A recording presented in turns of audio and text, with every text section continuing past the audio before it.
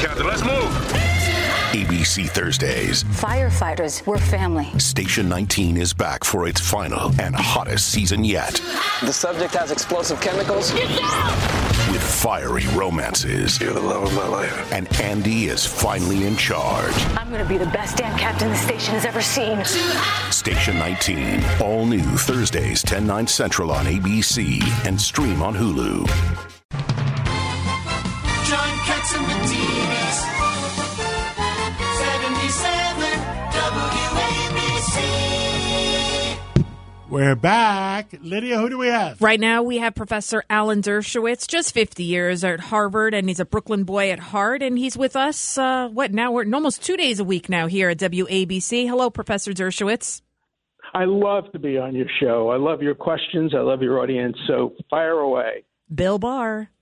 We has Bill Barr, the Attorney General of the United States, who's supposed to be loyal to the President of the United States that he serves, was not really loyal to President Trump. He was loyal to a previous president. And tell us, who knows the facts of what he actually said?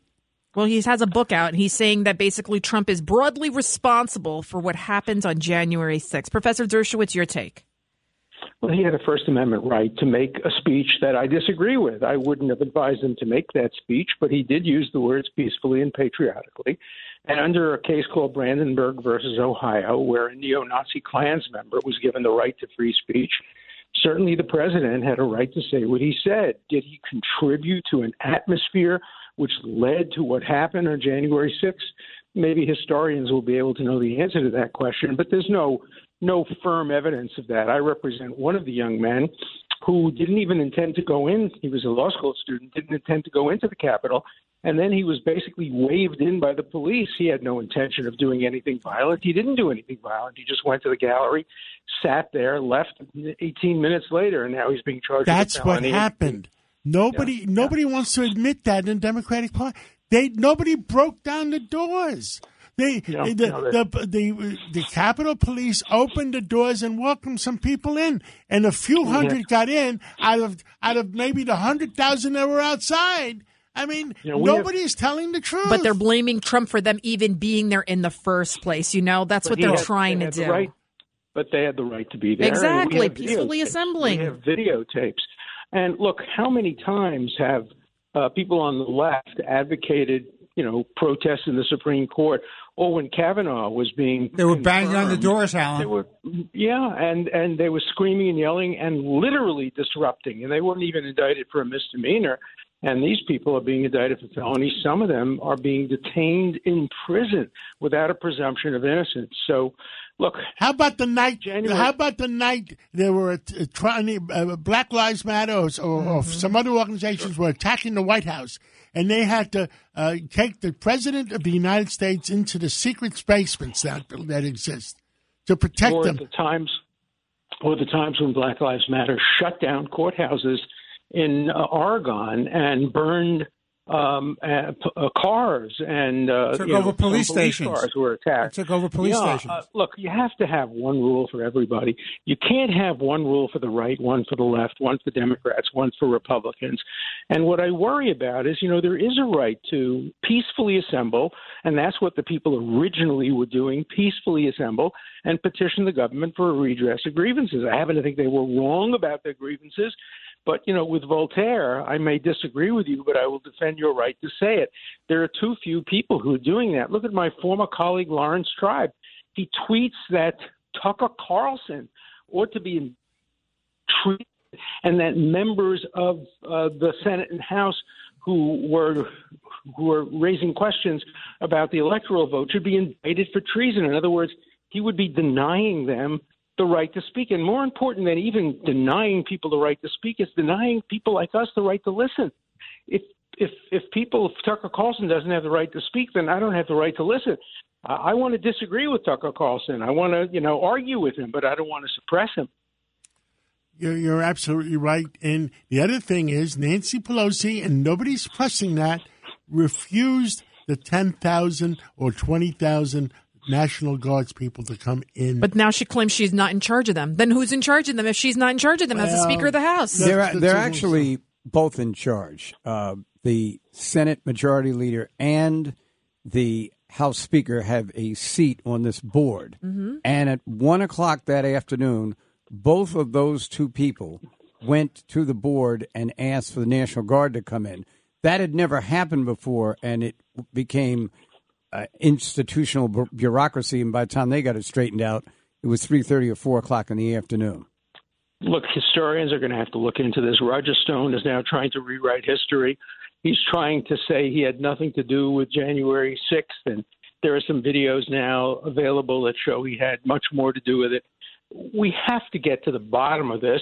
I wish there were a commission appointed to do that. You know, in England and Israel and other countries, when you have events like this, they appoint royal commissions, former judges, retired, very, very distinguished people, nonpartisan, to look into it and make a historical record. Today, what's happening is a partisan Democratic committee, the January 6th committee, has no credibility. It has no credibility. It's not going to come up with the truth. It's going to come up with the Democratic truth. And then with the Republican truth. We're talking about January 6th. We left the whole thing behind. We left that Bill Barr's book, and Bill Barr took the position in his book that Trump is very guilty of many things. Yeah, and he said he's unfit to serve as well. Well, hold on. Go ahead. Judge Weinberg, come on. Tell us what you said. Let's be clear. Number one, I think the January 6th committee, as Professor Dershowitz has articulated, totally partisan committee. You're not going to get the truth out of that. And they're already talking beyond their authority when they say that there may be criminal activity by Trump. That's absolutely wrong. That's a hit job on Trump. That's number one. Number two, with respect to what Barr, and I happen to respect Attorney General Barr, I think what he's saying is that President Trump contributed to some of the atmospherics. Well, guess what? The whole country has been treated to the atmospherics of the crazy left, the Antifas and the Black Lives Matter, the rioting, the anti-police mentality, the anti-law enforcement mentality. There's a lot of responsibility going around for the breakdown of civilization. But there was no way, and I know you guys respect him, but I feel that there was no way that he was going to make the decisions that he should have made before the election. He waited till after the election. When did he? My opinion. When did he appoint Durham? That was before. I think it was before, but there were some things that could have been done before. For example, challenging the Pennsylvania change of law that occurred and was completely illegal. And, I don't know if it affected the outcome of Pennsylvania's electoral votes, but Trump was right about Pennsylvania. I don't think he's right about he's some right of the about other that. states. I agree with He's you. right about Pennsylvania. Absolutely. And the Attorney General should be, first of all, the Attorney General should not be loyal to a particular person. Obviously, people forget about this, after Robert Kennedy was appointed Attorney General, Congress passed a statute saying no more. You couldn't have a brother or a close relative appointed to any position of executive authority by the president. So, we don't want people to be loyal, brother loyalty to the president. We want them to be loyal who I to admire? the Constitution and the president. Alan Dershowitz. You know who I admire? Eric Holder was more loyal to President Obama than Jesus was to his father God. Listen, if you want to talk about a bad attorney, but there's no question. Listen, there's no question. You want to talk about a bad attorney general? That was Holder. But if they want to blame Trump for what happened on January 6th, then let's blame AOC and all the radical lefties for all the violence that happened with BLM and the defunding of the police and the cops that were killed. Then it can go on and on and on. The American people just want the truth. That's it's we can't be responsible for what people do. They're not going to get it. I know. Never going to get it. They're not going to get it. We don't have a mechanism for discerning the truth. Tragically, now if we go beyond Bill Barr and everybody should read the book. And why? Don't believe anything. Why? The point is to have everybody read every book. No censorship. I agree. No censorship speech for everybody. Then every American is intelligent enough to make up their own mind. As Thomas Jefferson once said, you put a hard problem to a philosopher or a plowman, you're equally likely to get a good answer from the plowman as long as he has the information. So what we can't do is deny people the right to listen to views that we disagree with. And that's what Professor Lawrence Tribe wanted to do. And that's what so many people today on the left want to do in colleges and universities, where you cannot express views that are different from the mainstream for fear that you will get graded down and not recommended. We want the whole truth and nothing but the truth. So help us, God. That's why I love the show. I love the show. There was one other question we wanted to ask Professor Dershowitz. What else is going on? Baba Yar. Do we want to talk? Two things, Alan. Yes. One is this. We're on the precipice of a new Iran deal, and then there was the attack on Baba Yar. We'd like your comments on that, please. Okay, first of all, the Baba Yar thing. I'm very, very strong supporter of Zelensky. In fact, I volunteered to be his lawyer and to put together a legal team for him. But I think he made a mistake on Baba Yar by not acknowledging that those responsible for the killing of 37,000 Jews in Baba Yar were Ukrainian auxiliary soldiers, not only Nazis. But many Ukrainians were responsible for the killings at Baba Yar and for the killings of hundreds of thousands of Jews. The Ukraine was one of the worst countries in terms of collaboration with the Nazis. And even during wartime, you can't just change the truth that way. And it's important for the whole truth to And come Professor, out. it's David Patterson. In his position, I was shocked that he wouldn't take the humanitarian position that you just described and sort of act like it didn't happen at all. Yeah. No, I agree. And you know, there are so many issues today. Today, as you saw, the Supreme Court reinstated the death penalty for the man who helped kill four people actually, during the Boston shootings. And probably President Biden will commute his sentence to life imprisonment, even though the Supreme Court said he could be subject to execution. So there are so many things happening, and the world is such a complex case. Iran? What about Iran? You know, I think it's the worst possible time to make an Iran deal, because imagine if Iran had a nuclear weapon.